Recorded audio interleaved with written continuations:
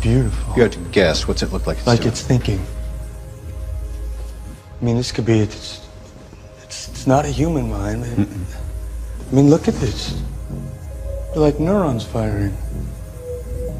Artificial intelligence.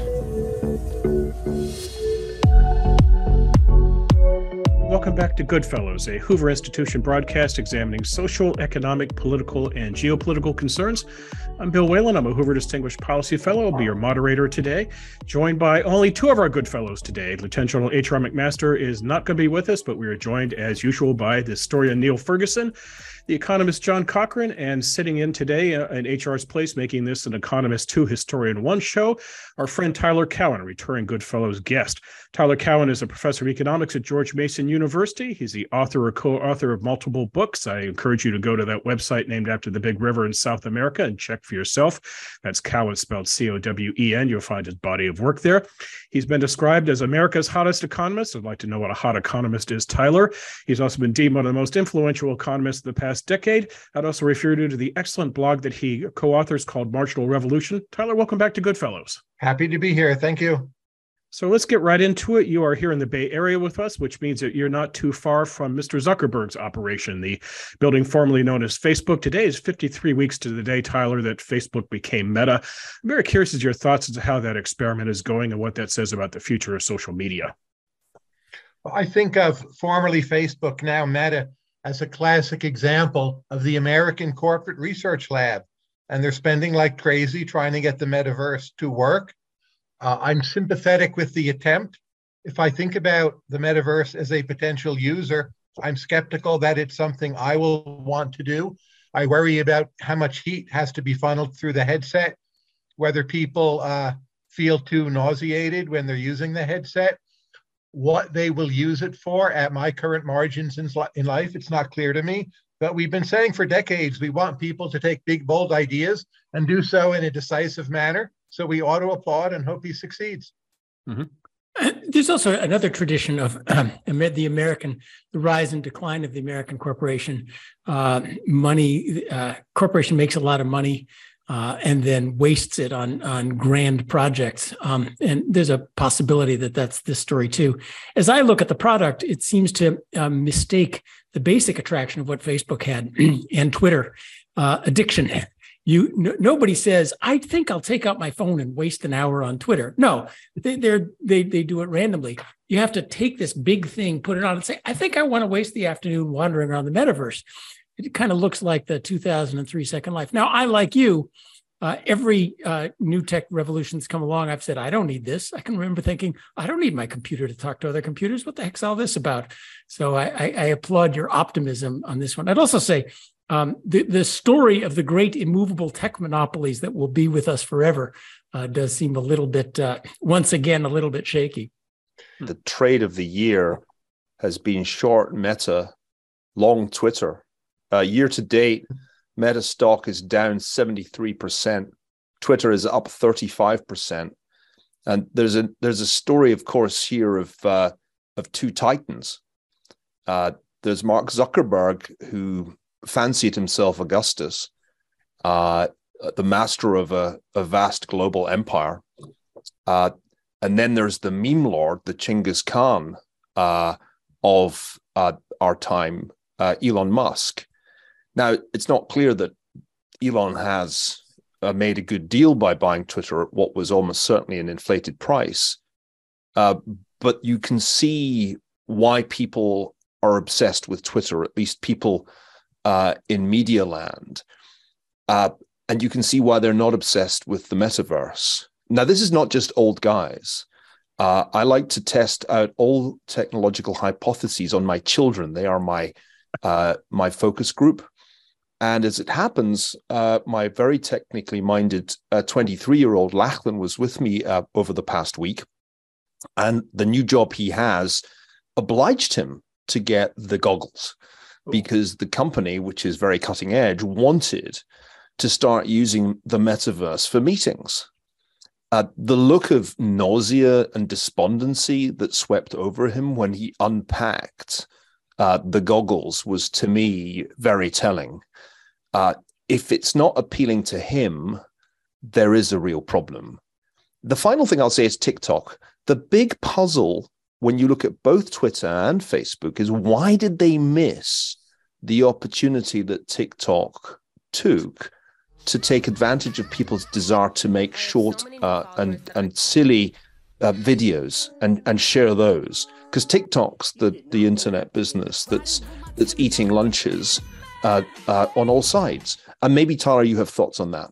But they always do. And the story of Silicon Valley has been, one company hits it big with something and then buys up their new technology. They don't ever seem to be able to develop new technology in-house. This is also, of all the list of the things the Chinese are trying to do, I noticed they say, well, we're going to lead in the metaverse. And finally, look at this. What we're doing now would be terrible in the metaverse with avatars, because we can use facial expressions. I can go like this and communicate. I can't imagine the avatars doing that. I'm sorry, we keep interrupting. We're supposed to be asking questions of Tyler. Tyler, go. Well, first, let me say, I think hybrid meetings may be the killer app for the metaverse. So we're all on Zoom. That works okay. If we're all together, that works okay. If half of us are together and half of us are on Zoom, that works terribly. So the potential productivity gains from mastering hybrid meetings, I think, are very, very high. Wait, can you explain this? Because what I'm going to do is I'm going to let my avatar pretend it's paying attention while I check my emails, rather than turning off my camera to do it at a hybrid meeting. How is the metaverse going to help a hybrid meeting? It doesn't have to be your avatar. So it could be your image in the metaverse, but it would be a kind of equalization between those of us who are in the room and those of us who are online. And those are right now the worst meetings, right? The hybrids. So people are going back to offices, but you still want to hire people living and working in India. So I think, again, the potential gains there are very high. You don't have to believe the current manifestation of the metaverse is how we'll do it. But just as the moon program gave rise to our current satellite belt, the chance that spin-offs from what we are calling the metaverse will be important, I think, is reasonably high. So I'm more bullish than you two are, at least from a social point of view. I don't know that it's good for the valuation of Meta. It's not my personal concern. I'm excited. People are trying things. Now on TikTok, I think the notion that makes it work is every day. It's a bit like YouTube. You have so many swings at the fence. So you have hundreds of millions of videos being created in short periods of time, and some of them will take off.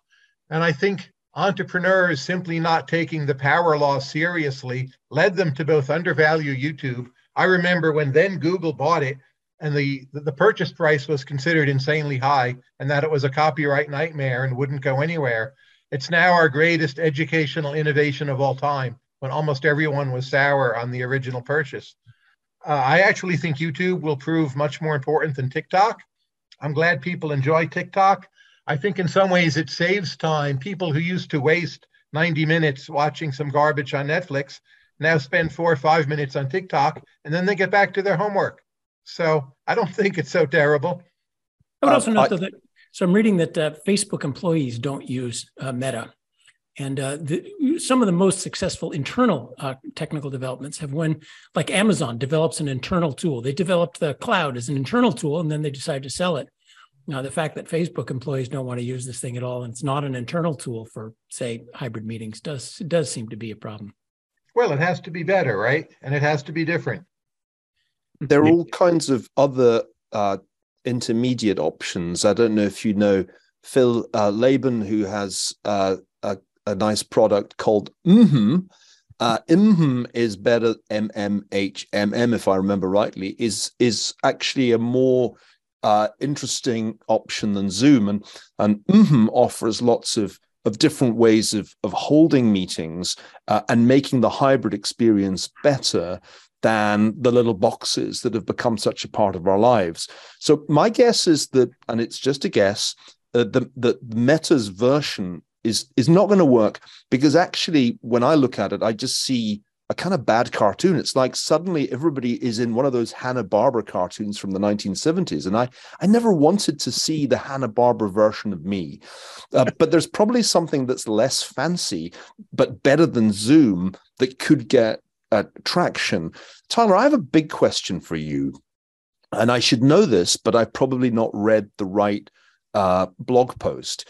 Where are you on the working from home versus back to the office, you slaves, debate? My sense is that there's an enormous range of views on this, from those who say everybody needs to get back to the office. We're losing all kinds of productivity and positive externalities from working from home, to working from home is the future. Commuting and offices are so 20th century. And I'm not sure where you stand, because in a way, we have to solve that question before we can know if we really need something better than Zoom for what we're doing right now. And this mixes Tyler, the economist, and Tyler, the cultural writer. So, and everything else you do. So please. And Tyler, the manager. I think both of those views are Yes. true. So many workplaces, people have moved away. They're not coming back, no matter what the boss may want. And it's hard to just fire them all. And indeed, you don't want to just fire them all. So I think for many people, especially more senior people, work from home is fantastic. I've done work from home for many years. I also do work from hotel room, maybe more than work from home. And that's in this sense like work from home. But that said, for mentoring young people, spotting their talent, figuring out which intern ought to someday be a senior manager, I think being in the workplace is very important. So I think a major wave of forthcoming innovation will be these hybrid models. And I don't just mean how we do the calls, but how we make hybrid management models work. And the companies that master that, I think, will have a significant advantage. But it's something we've barely tried to make work yet. So there's going to be a lot of low-hanging fruit. And American business is strong at tech, strong at management. So if you're looking for companies to be bullish on, those that are succeeding in that arena, again, I would be very positive. We're three middle-aged kind of senior people. Ask the assistant professors of the last 3 years how they've enjoyed the whole work from home, completely empty office period. And I think you get a different answer. Mm-hmm. One thing that doesn't seem plausible to me, Tyler, is the idea that you come into the office 2 or 3 days a week, but work from home the others, because then you're left with all the overhead of office and commute, but it's getting used less. That can't be the solution. So let me ask the three of you then, what is the right blend for work versus home? I've noted on this call, John's at home, I'm at home, Neil, you're at the office, Tyler, you're in a hotel. So is there a formula here, or does this just vary from individual to individual and trade to trade? Well, our colleague Nick Bloom at Stanford is studying this, and actually, despite what Neil's saying, that's where we seem to be heading now, that many companies are 3 days a week. Now, you're exactly right. There's an immense amount of completely wasted real estate if you do 3 days a week. So it's hard to see how that's tenable. But of course, the genius of the free market is its enormous variety. So I'll go with it's going to depend very crucially on what kind of business you're in. Prices are adjusting, and keep in mind, all those abandoned big box retailers, we still haven't quite figured out what to do with all that space. So if you just imagine office space being much cheaper, and in the much longer run, quantities adjust, I don't see why that should be the problem. Whatever configuration maximizes productivity of output, I think we'll figure out the prices and quantities to support it. Mm-hmm. Neil? I go back and forth on this. It's been interesting to watch the Hoover Institution in many ways benefit from going virtual during the pandemic.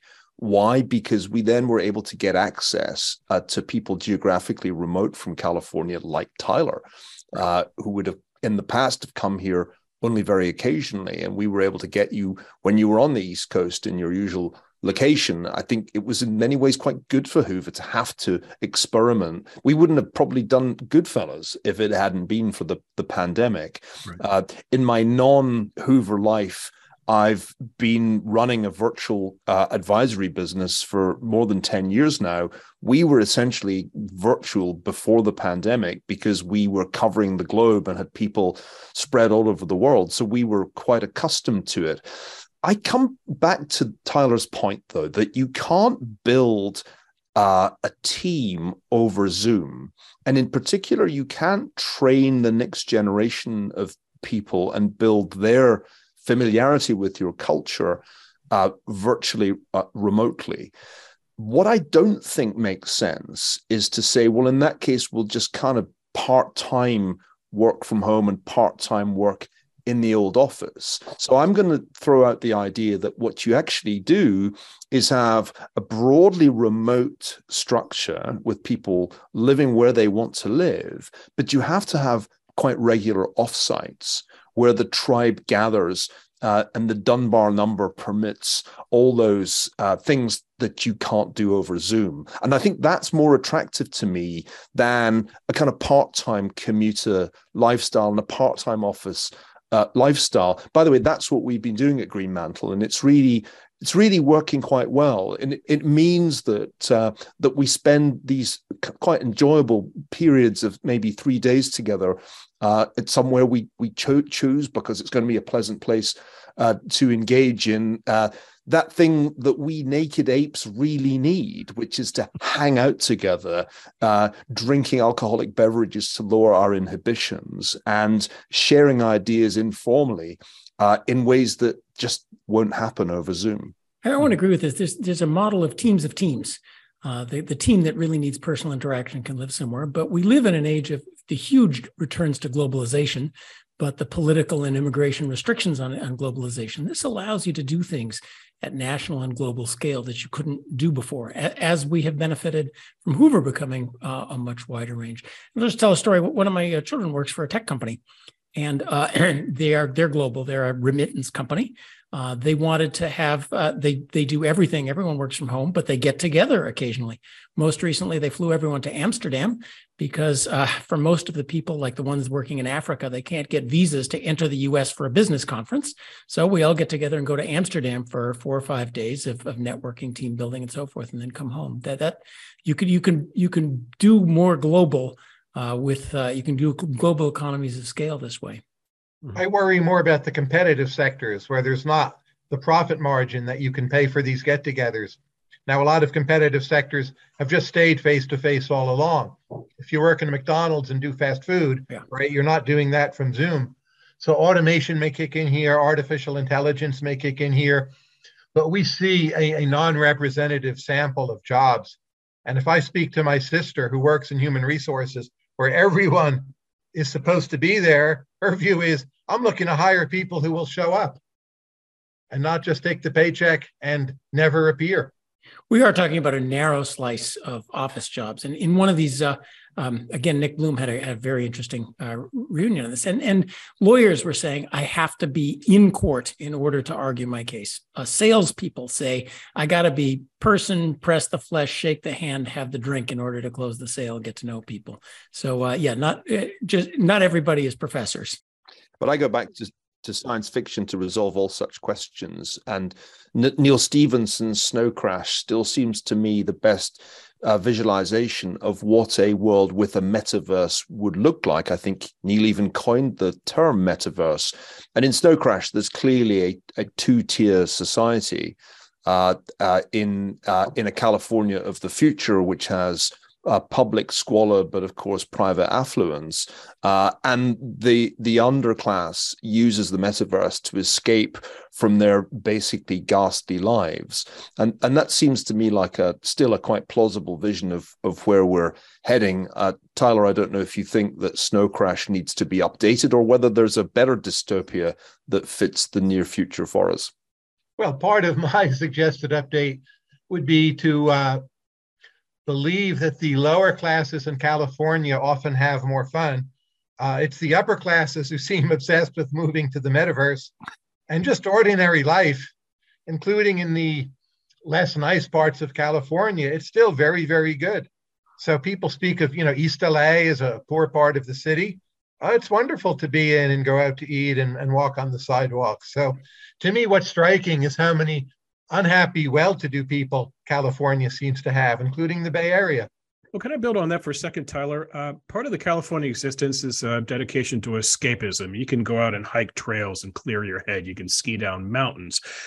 We create wonderful wine if you want to drink away your problems. We've legalized cannabis. Mushroom legalization is probably around the corner. Is escapism the future for California, Tyler, or is escapism just something always been embedded in our history, or is escapism something that's been fueled by the pandemic?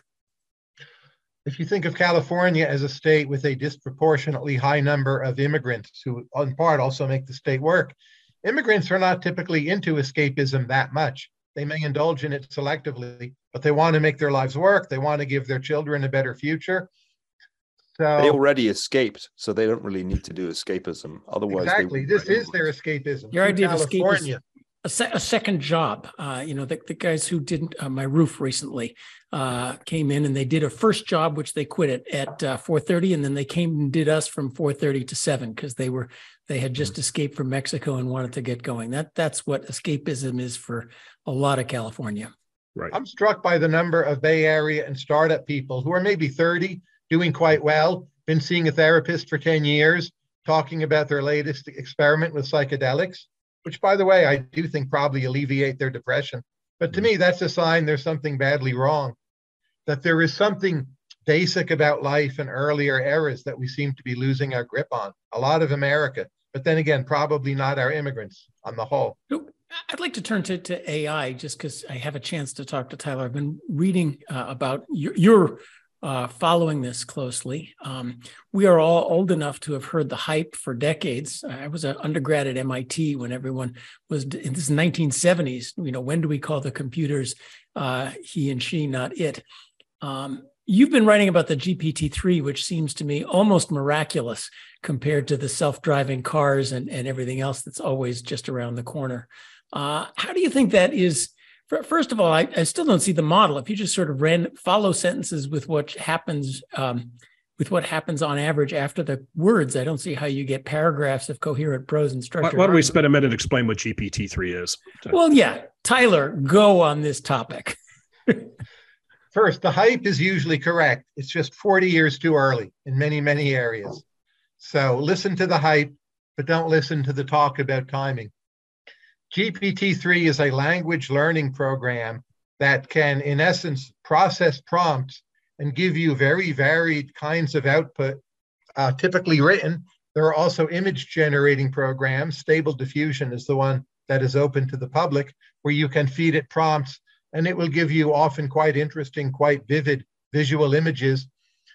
Both Stable Diffusion and related programs and GPT-3 are quite recent creations, and they have become democratized much more quickly than people expected.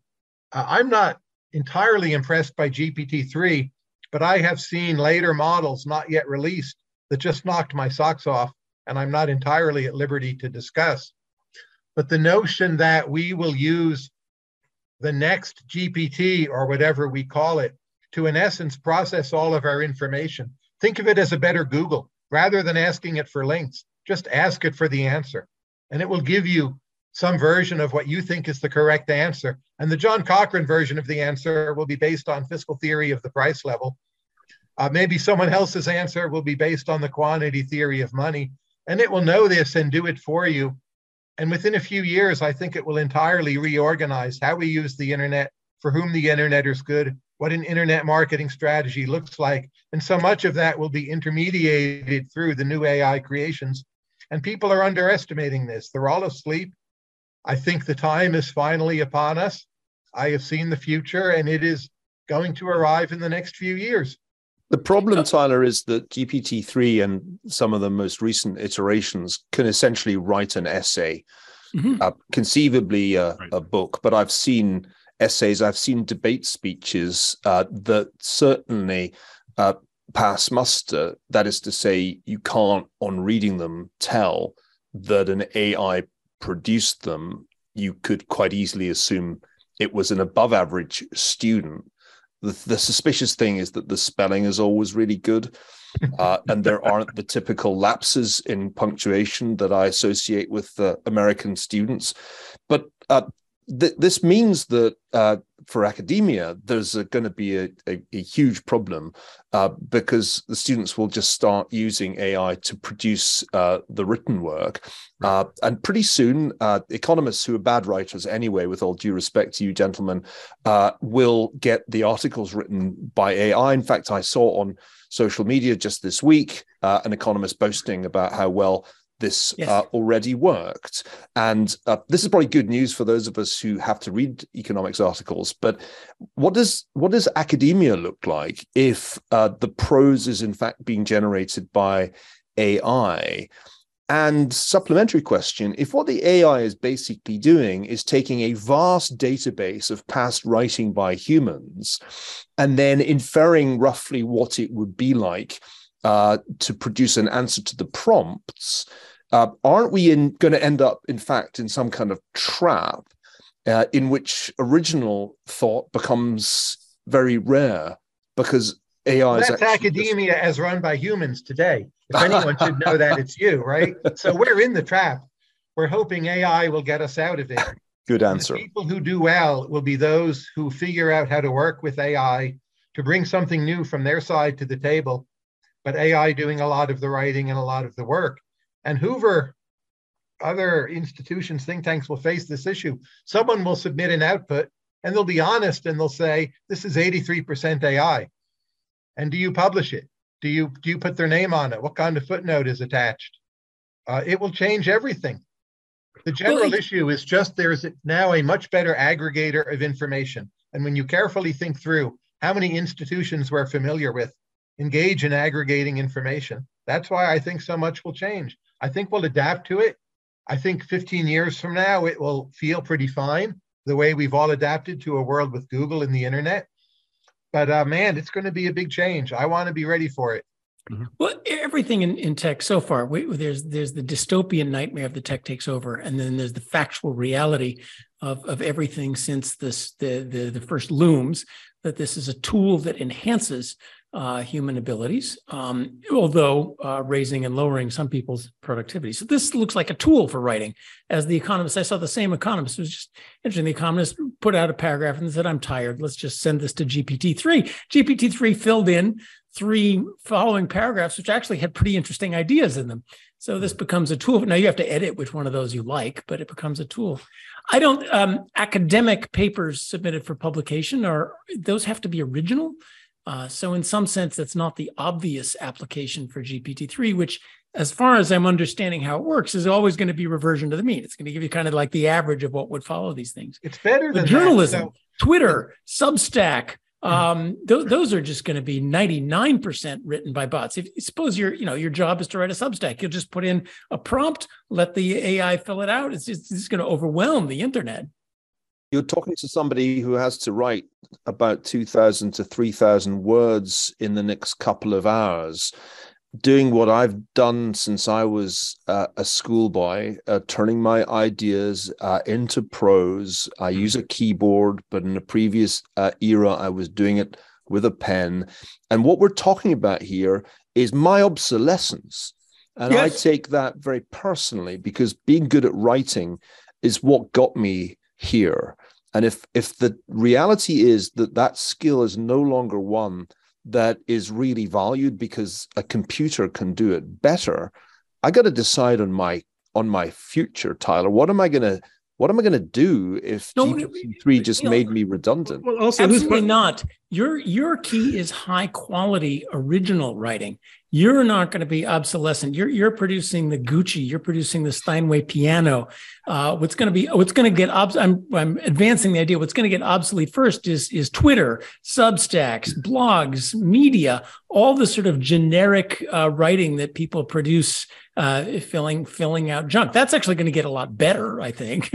Oh God, I'm a luxury brand. I'm a luxury brand. This is a terrible, nightmarish end to my career. Tyler, let's look at biomedicine.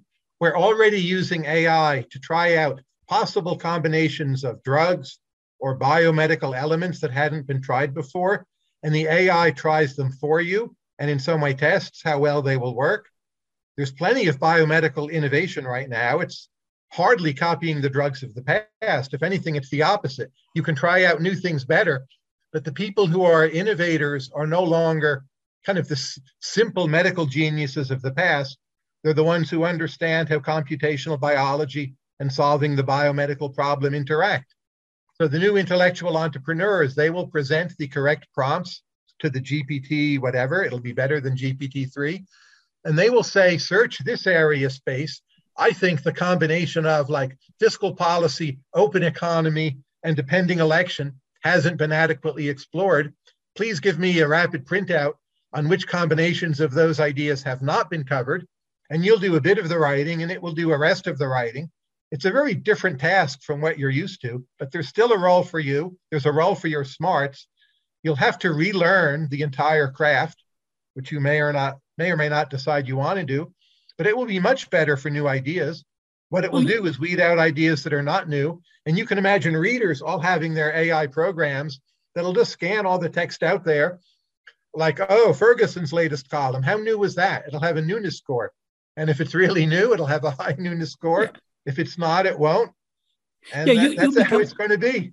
You'll become like a Supreme Court justice with a whole bunch of clerks who do a lot of the hard work for you, and you get to put the big picture on it. But the second thing you mentioned seems to me very relevant. It ought to be pretty easy to write a program that detects how much of this was written by the AI and how much of it was original.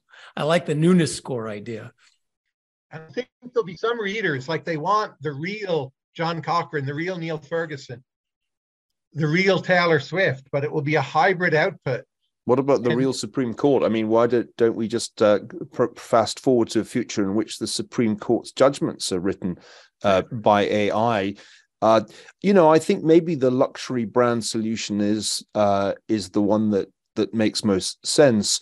It struck me more than 10 years ago that the public sphere was kind of dying, was going to be permanently destroyed by the advent of network platforms optimized to sell ads, and that a rational actor would want to withdraw from the public sphere because it was going to become incredibly toxic because of the way the algorithms work. And so, in fact, I've spent a large part of the last 10 years not working in the public sphere at all, because I think intuitively I knew that the only real way forward was to become somebody with a very, very small and private market, but with a luxury brand price tag.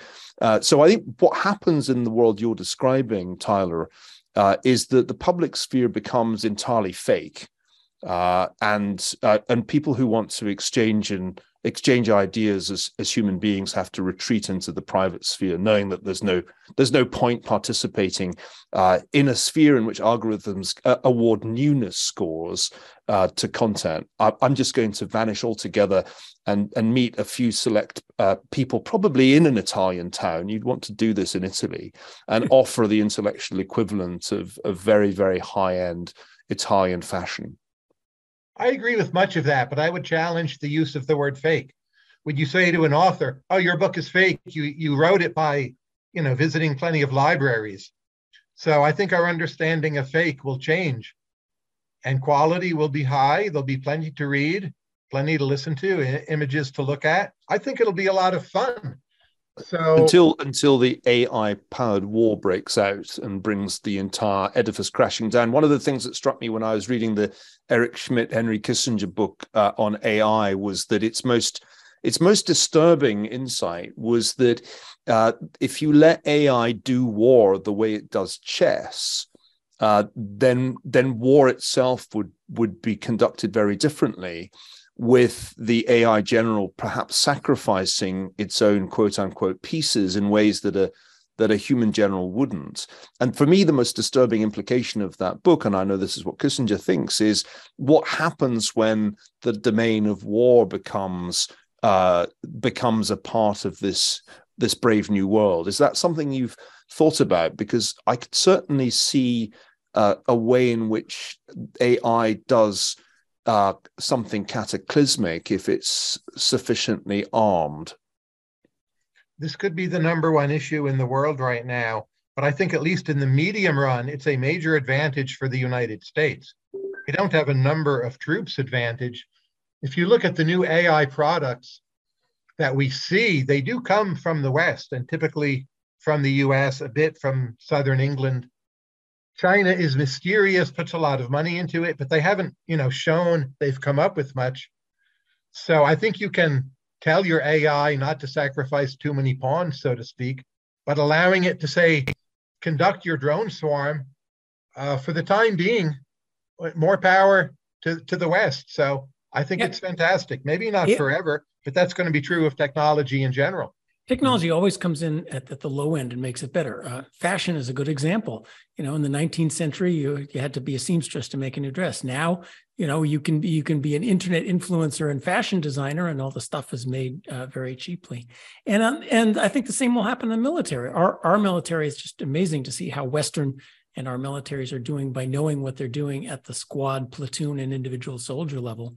And certainly that and the technology and swarms of drones happens first before we AI the generals. And it's the question of what objective do you give it? If the AI trains on itself in war games to figure out what to do, if you say the objective is win the war, period, you get one answer. If you say it's win the war and win the subsequent peace and don't cause a revolution in your own home by destroying too many of your own troops, you get another answer. So I'm with Tyler on that. Isn't necessarily terrible, and improving military decision-making, I think our historian would agree with us, is something that would certainly be useful. I wish I could believe that the Department of Defense had a sufficiently nimble procurement process to reap the benefits of American leadership in artificial intelligence.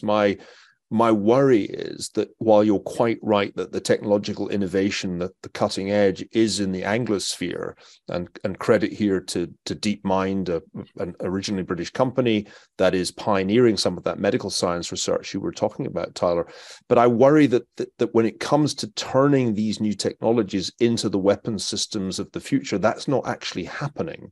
And in fact, there's some concern if you talk to people like our colleague Jackie Schneider here at Hoover, who thinks a lot about these issues, that we're actually failing effectively to adopt these new technologies because the Pentagon still has a highly bureaucratic process of procurement.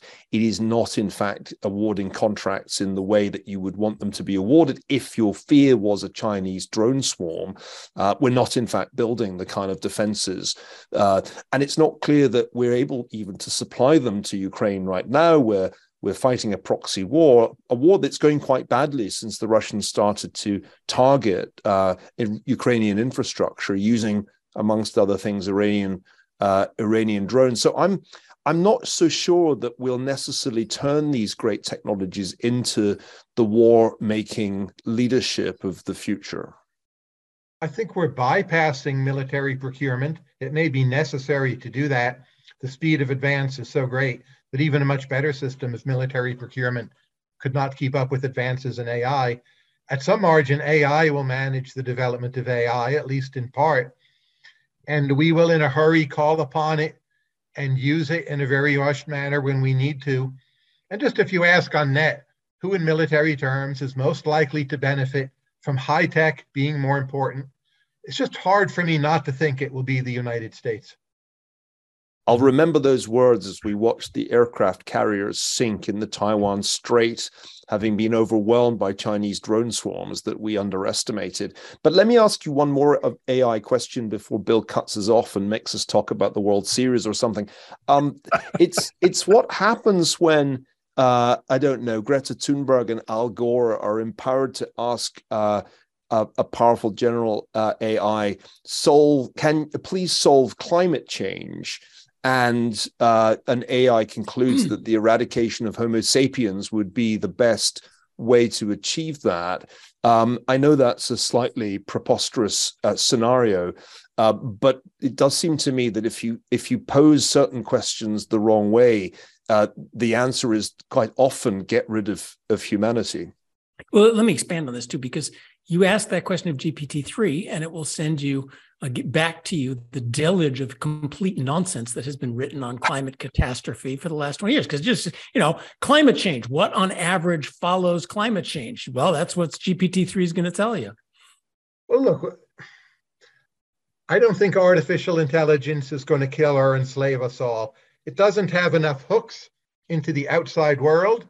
Our world is fairly decentralized, and I don't think it will become sentient in a way that will misalign its goals with our goals. Could there be an evil Hitler who uses AI for evil purposes in the future? Of course. It's true of any weapon system. So you have to compare it to human systems, which are highly imperfect and static. And I agree with your worry about the aircraft carriers in the South China Sea, but precisely the problem there is those are not high tech enough. They're big things that have a long history dating back to World War II, and we haven't improved them enough.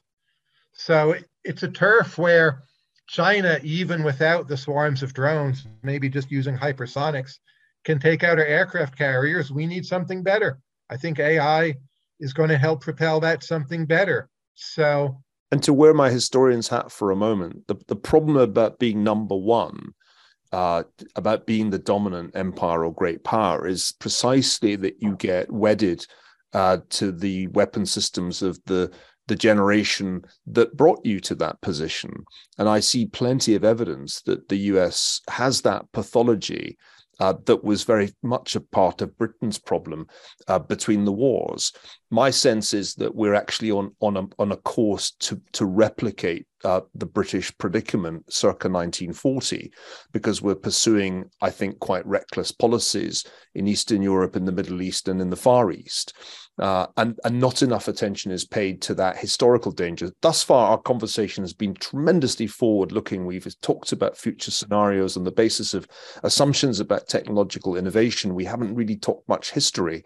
And history tells us that Britain had plenty of technological options open to it from the early 1900s onwards that it didn't translate into military capability. And the result was ultimately near catastrophe in 1940, and by 1945, total exhaustion. Tyler, what probability do you attach to the United States repeating some version of British history?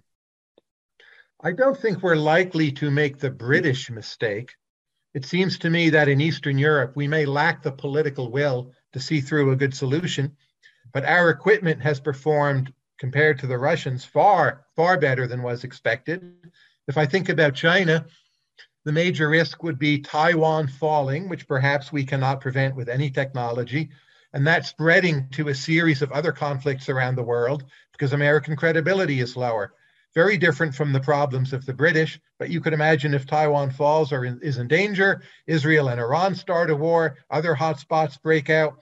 I don't know how to fix that problem, but it seems to me the core issue is that Taiwan is very hard to defend given its relative size and where it is. So Germany, technologically speaking, was doing pretty well relative to England. I don't see that we have a rival like that. We have a set of allies that China can't match. China itself appears to be much more bureaucratic than we had been thinking. Look at their zero COVID policy and its persistence, their economy slowing down, population aging. Use of English is spreading. US soft power, I think, is still pretty incredible, partly through the internet. So I just think it's a very different set of problems. The main one, Taiwan, I don't know how to solve. I think we should be worried, but I don't think it's parallel to the British experience. Well, also, the thing you're mentioning really isn't technology. It's the ancient historical fact of a peaceful empire descends into hidebound bureaucracy and old interests. And so the guys who liked battleships kept going on battleships, even though it was perfectly obvious aircraft carriers were the next thing, until competition came along and said, those battleships are useless. You need more aircraft carriers. My impression was that the UK had plenty. The Spitfire was a darn good plane. They had technology. They just didn't deploy it in the right places. In the First World War, there was plenty of technology. It was just the generals didn't see how the technology changed the proper tactics. I think the main French general, refused to use the telephone because he said he did not understand the instrument. Well, there's a misuse of the new technology. So the problem of hidebound bureaucracies that develop in slowly decaying societies is an old one. But I'm also optimistic. Excessive debt, John. I mean, it strikes me that yes, as I've got two economists captive, I should raise the prospect of the classic problem of any great power, the problem that arises when your debt service costs exceed your defense budget. That's going to happen to the US this decade with very high probability. And it strikes me that that's one other way in which the British problem repeats itself. The reason that Britain couldn't really have a credible solution to the Singapore problem, which is the analogy, I think, with Taiwan, was that it couldn't actually afford a defense budget large enough to deter Germany and Japan, not to mention Italy. And I think the US is soon going to be in the position that it can't actually afford, because the defense budget is going to shrink relative to GDP and interest payments are going to consume a larger and larger share of tax revenues. It won't be able to afford credibly to deter China and Russia and Iran. Discuss. But China has a worse debt problem than we do, right? It's not mainly at the federal level, it's at the local level, it's through special financing vehicles, it's at the real estate level. But our intertemporal trajectory of national wealth, not GDP, but national wealth relative to debt, I would much rather hold the US portfolio than the Chinese portfolio. And their total fertility rates are low and plummeting. Getting rid of the one-child policy hasn't helped. Ours is lower than it should be, but it's about, what, 1.7? We have a much better history of taking in, absorbing, and attracting excellent immigrants, including yourself. So I've still got to be bullish North America. Me too, because our economy is hidebound and decaying, and I pull my hair out at all the sand in the gears until I go look at Europe or the UK or anywhere else in the world where we are. Europe stopped growing 10 years ago. It doesn't look like it's going to start again. China grew like crazy, but we're all kind of seeing the ends of that happening if they're not willing to free up their political system. So there is some hope there. Yes, but you could have said all of those things in the 1920s about Germany and the Soviet Union. You could have said, "Oh, well, you see, I know we have problems in Britain, old chap, but the Germans have catastrophic hyperinflation and they can barely run a democracy. And as for the Soviet Union, well, the madness has put the Bolsheviks in power."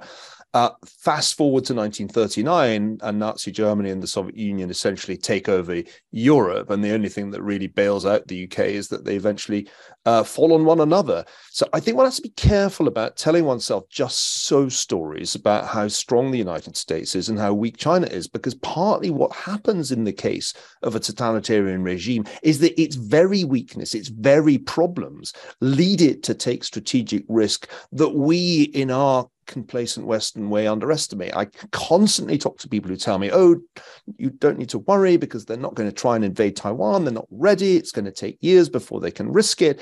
And then we get into the narratives about America's underlying strength. That underlying strength could disappear in an afternoon if the Chinese surprise us by taking Taiwan, and we are then confronted with the challenge of how to take it back over an enormous distance with the Chinese armed in a far more formidable way than they were in the 1990s. So I hear you, Tyler, and I've made those arguments myself. But in my role as devil's advocate on Goodfellows, I have to say that you could have said all that stuff about Britain in the 1920s, and people did. Churchill, who was the rare voice warning of disaster, was derided, was accused of being a warmonger and a militarist, in just the same way that the more hawkish arguments that get made these days in the United States are often dismissed. So I get a little nervous about this because it can all change very suddenly if China takes a risk. And I think Xi Jinping is putting China on much more of a war footing than people realize. I do think China will try to take Taiwan, and in the next 10 years, and it may be disastrous for the world. But I don't see them as an expansionist power in the same way Nazi Germany was. And the world will somehow have to adapt to the new geopolitical configuration. And China is surrounded by India, Japan, a possibly nuclear Japan, a very hostile Australia, still some American military presence, even if we fail in the task of defending Taiwan. And they're hemmed in, and Russia does not love them either, as you well know. So, could they have an even stronger sphere of influence over Cambodia and Laos? Absolutely. Already, they can have their way in a lot of local issues. But I don't think it's going to go beyond that.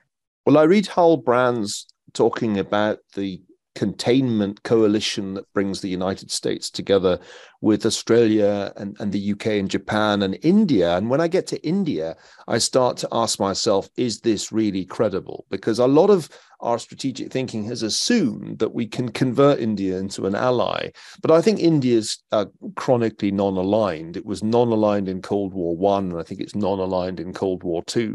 So I hear what you're saying, but I think you got to be careful here. China and Russia are not natural allies, but we have helped them get together. And that partnership is certainly an aggressive, an expansionist one. That's why about a quarter of Ukraine is still a scene of ongoing warfare, why China is building an enormous military infrastructure in the South China Sea. And if China plus Russia continues to pursue aggressive policies and Iran joins in, we confront a proper axis. When the term axis of evil was used back in the time of George W. Bush by David Frum, it was in fact a rhetorical artifice. The concerned parties were not in any kind of meaningful relationship with one another. There is now an axis of ill will, let's call it that. And I think it has a significant capacity to expand and to destroy. The destruction of Ukraine is the thing that we keep underestimating. Russian economy down 3%, Ukrainian economy down 30%, and probably more than that now that the critical infrastructure is being knocked out. So I don't want us to be complacent on Goodfellas about where this could go. We might end up in the end victorious, as indeed the West was in 1945, but it could be a very, very costly victory, as it was in 1945. Let me mediate a little bit. Unlike 1939, China is not threatening to invade the United States. So it's not quite like the situation of the UK facing Germany. But yes, they're probably will try to take Taiwan. Their goal is something like the Soviet Union taking over Eastern Europe after World War II. So an expanded sphere of influence, perhaps an axis of evil. That would be a tremendous setback for the U.S. And part of the problem is it's so much more costly to fight a war way over there than it is for the. So we could lose that and set ourselves, would look about it like 1950 looked in Europe to the United States, which would be a tremendous setback for us. And back to Neil's first question, we go into this war with 100% debt to GDP ratio. And, how do you fight a war? You borrow a ton of money. And, a good country can successfully borrow 100%, maybe 120% of GDP to fight a war if they start with nothing. But if you already started 100% of GDP, your fiscal resources to fight a sustained war are in much deeper trouble. I would agree. India will never be our ally, but India is an obstacle. It's growing at over 5%. It's the world's most populous nation. They have nuclear weapons, and they really do not want China to be all too strong.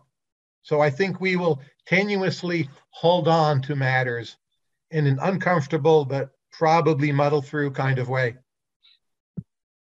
And they are one small set of ideas away from a growth miracle. India could have China's growth miracle tomorrow if they would only let themselves do it.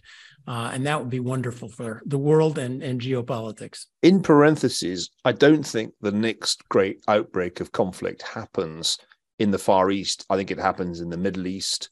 I think Iran is in such a domestic difficulties that it, in fact, needs a war in order to suppress the internal dissent. And I think pretty soon we're going to be talking about the new war in the Middle East, which will be between Iran and its adversaries. So watch this space. I strongly agree with it. It's an underrated risk, but in a funny way, it could ease the longer run problem of having the axis of evil all aligned, because I don't think Iran will win that war. Iran is clearly beatable by Israel, by the United States, by a coalition. There's rumors now of a planned attack of Iran on Saudi Arabia, which could happen any minute. And it would be interesting to see weapons, training, will to fight, how all of that, but it would just be a bloody disaster. And financially and from an inflation point of view, to say the least, consequential. We have about 10 minutes left in the show. I'd like to go back to AI for a minute, Tyler, and get your thoughts on this. We've talked about technology that allows you to do your thinking for you, to complete your thoughts. You're in a part of Northern California where you'll see those strange Google vehicles driving around by themselves. Your Tesla will do your driving for you if you would like. Tyler, what does the future hold in the way of critical thinking and self-sufficiency if we're going to let machines act and think for us? I think where machines have been most productive, we have not been very good at predicting. Mm-hmm. So there was a big hullabaloo about autonomous or self-driving vehicles 10 years ago. They still might be 10 or 15 or even 20 years away. The thing that's hard to automate, it seems to be, is your gardener. And how much white-collar work can be done by AI, we radically underestimated. So I'm reluctant to offer very specific predictions. I just would say I talked to a lot of people in the AI area who I thought were a bit crazy 3 years ago. And over the last 3 years, they have been repeatedly surprised by AI itself. And AI is doing far better than what they had expected. And I think their point of view essentially has been proven to be correct. We're in for a series of revolutions, not starting in the next 6 months, but well within 5 years. And it will have chain reactions that none of us can predict, including for the military. And that would be one of my predictions from this session, like risk of war with Iran soon, deeply underrated. Positive risk of radical transformation from AI, also deeply underrated. So what do you think, talking about your own life for a moment, AI will transform? You're a tremendously productive individual, a polymath. If we fast forward a few years, what do you think will be different about your own life? I will be ready, or I will try to be ready. I think public intellectuals will be a bit more of an impresario, juggling a bunch of AIs and also human collaborators. And just as I moved into blogging, moved into YouTube, moved into Twitter, in all cases pretty early, I'm at this moment thinking through what I will do with AI. I don't think I can get very far till it is here and available, but I absolutely do not expect to be behind this curve. I think I'll at least, on average, be with the curve. And I'm ready for a lot of change. Absolutely. Bring it on. I'm 60 years old. I'm not about to retire. And I think it will be thrilling and exciting. But man, so many people will be obliterated in their influence. Which trends of the last, 10 or 20 years did you not get on board with? Because part of the challenge here is picking losers as well as winners. I did not become a blogger.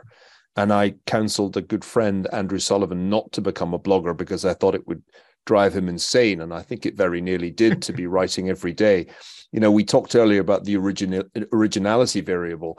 The variable I've always wanted to capture is the pages read to pages written, or words read to words written ratio, where blogging encouraged people to write far too much in relation to what they were reading. And I don't regret having passed on blogging. I passed on TikTok. I pass on a lot of things. I'm not at this point ready to go substacking. So I want to hear about the things you didn't do. You've been very cutting edge as a public intellectual, but you haven't done everything. Well, the thing I focused on in the last few years is talent identification. And we'll see how much AI disrupts that. But through my program, Emergent Ventures, we now have about 350 winners, and we support them financially. And we believe we have good means of identifying young talent and advancing it. And I think that will not be disrupted for some while. So I have a diversified portfolio, and I think of my public intellectual outputs as part of the bat signal that draws talent to me or to us. And that's a very nice synergy. But every day I wake up, and early in the morning, I'm thinking, what can I do to be ready for the changes? And again, I clearly don't have good predictions, but I'm asking that question every morning. And the other people out there, I don't see that they are. So I'm kind of modestly optimistic about how my enterprises will go. Are books just part of the bat signal? They're part of the bat signal. Arguably, I should travel more and read less to learn things, because what I learned from reading, probably AI will do that quite well, right? But what I learned from traveling, it seems much harder for AI to learn that. But I want to echo Neil's frustration, because we're all old enough to see if many technologies come and go. And the early adopters spend an enormous investment on something that ends up not really being that useful. Just look at Zoom, which we're all looking at right now. Microsoft Teams is still out there. It's awful, but it's just a little bit wrong because it's so hard to use. You invest. I, for a while, invested a lot in C++, and turns out that was a mistake because it was a terrible language and I should have been investing in Python instead. We're old enough to have seen investments too early and made in the hundreds of technologies that didn't work. So I wonder, when does the Zoom of GPT-3 come along, the easy to use and popular version? And can you tell me when that's happened, so I can not waste my time on the 5 versions that won't turn out to be useful? I would be short Zoom. I think it will be improved upon quite soon. And I actually would be short TikTok in terms of influence. It's striking that on TikTok, you can get an enormous number of views, but reputations don't get built in the same way as on YouTube. And people who do well on TikTok, they're often seeking to move to YouTube because that's where they can internalize their reputation and monetize it. So I'm not sure that viewer interest in TikTok will go down. But in terms of trying to get things done on TikTok, I would be very short TikTok. And that, I mean, those are my bets. Mm-hmm. Well, Tyler, we have just a few minutes left. I have two questions for you. First of all, just reading your blog, Reading Marginal Revolution, you get into Taylor Swift, you get into Monty Python. I'm curious as to just how you find this information. But secondly, one thing that artificial intelligence can't do, I think, it can't go into a restaurant and review the food. I think AI restaurant reviews will be very good soon. That's one thing it can do. It just has to read the other reviews and know something about Sichuan cuisine, be able to read the menu. I feel most of the restaurants I review, I could review them without visiting the restaurant. By looking at the menu and reading other reviews, I can be pretty accurate. It's not what I do, but if I wanted to, I could. So again, I think it will surprise us how much it can do. And then finally, is AI going to be able to bring together Taylor Swift and Monty Python, or is that human curiosity? I think readers truly desire celebrity. So Taylor Swift is not just big in music, but she has an incredible number of Instagram followers. Mm-hmm. People want some version of Taylor Swift that to them at least feels authentic. I'm not saying Instagram is truly authentic, but it's authentic enough. So I think I will keep and maintain a kind of luxury brand and give people like the authentic Tyler Cowen experience. And that will do fine, even competing against AI, which can read more quickly than I can and do the hyperlexic thing and all the rest. So I think if one studies celebrity, whatever you do, don't Instagram that hotel bedroom, because your relevance as an influencer will collapse. It is not a cool bedroom you got there. This is why I don't do Instagram. It's another area where I think I don't have a future at all. It's very comfortable. I'm happy here. No complaint. You know, when the hotel room is a bit less good, it's way more likely to have plugs next to the bed. And that to me is the single most valuable thing about a hotel room.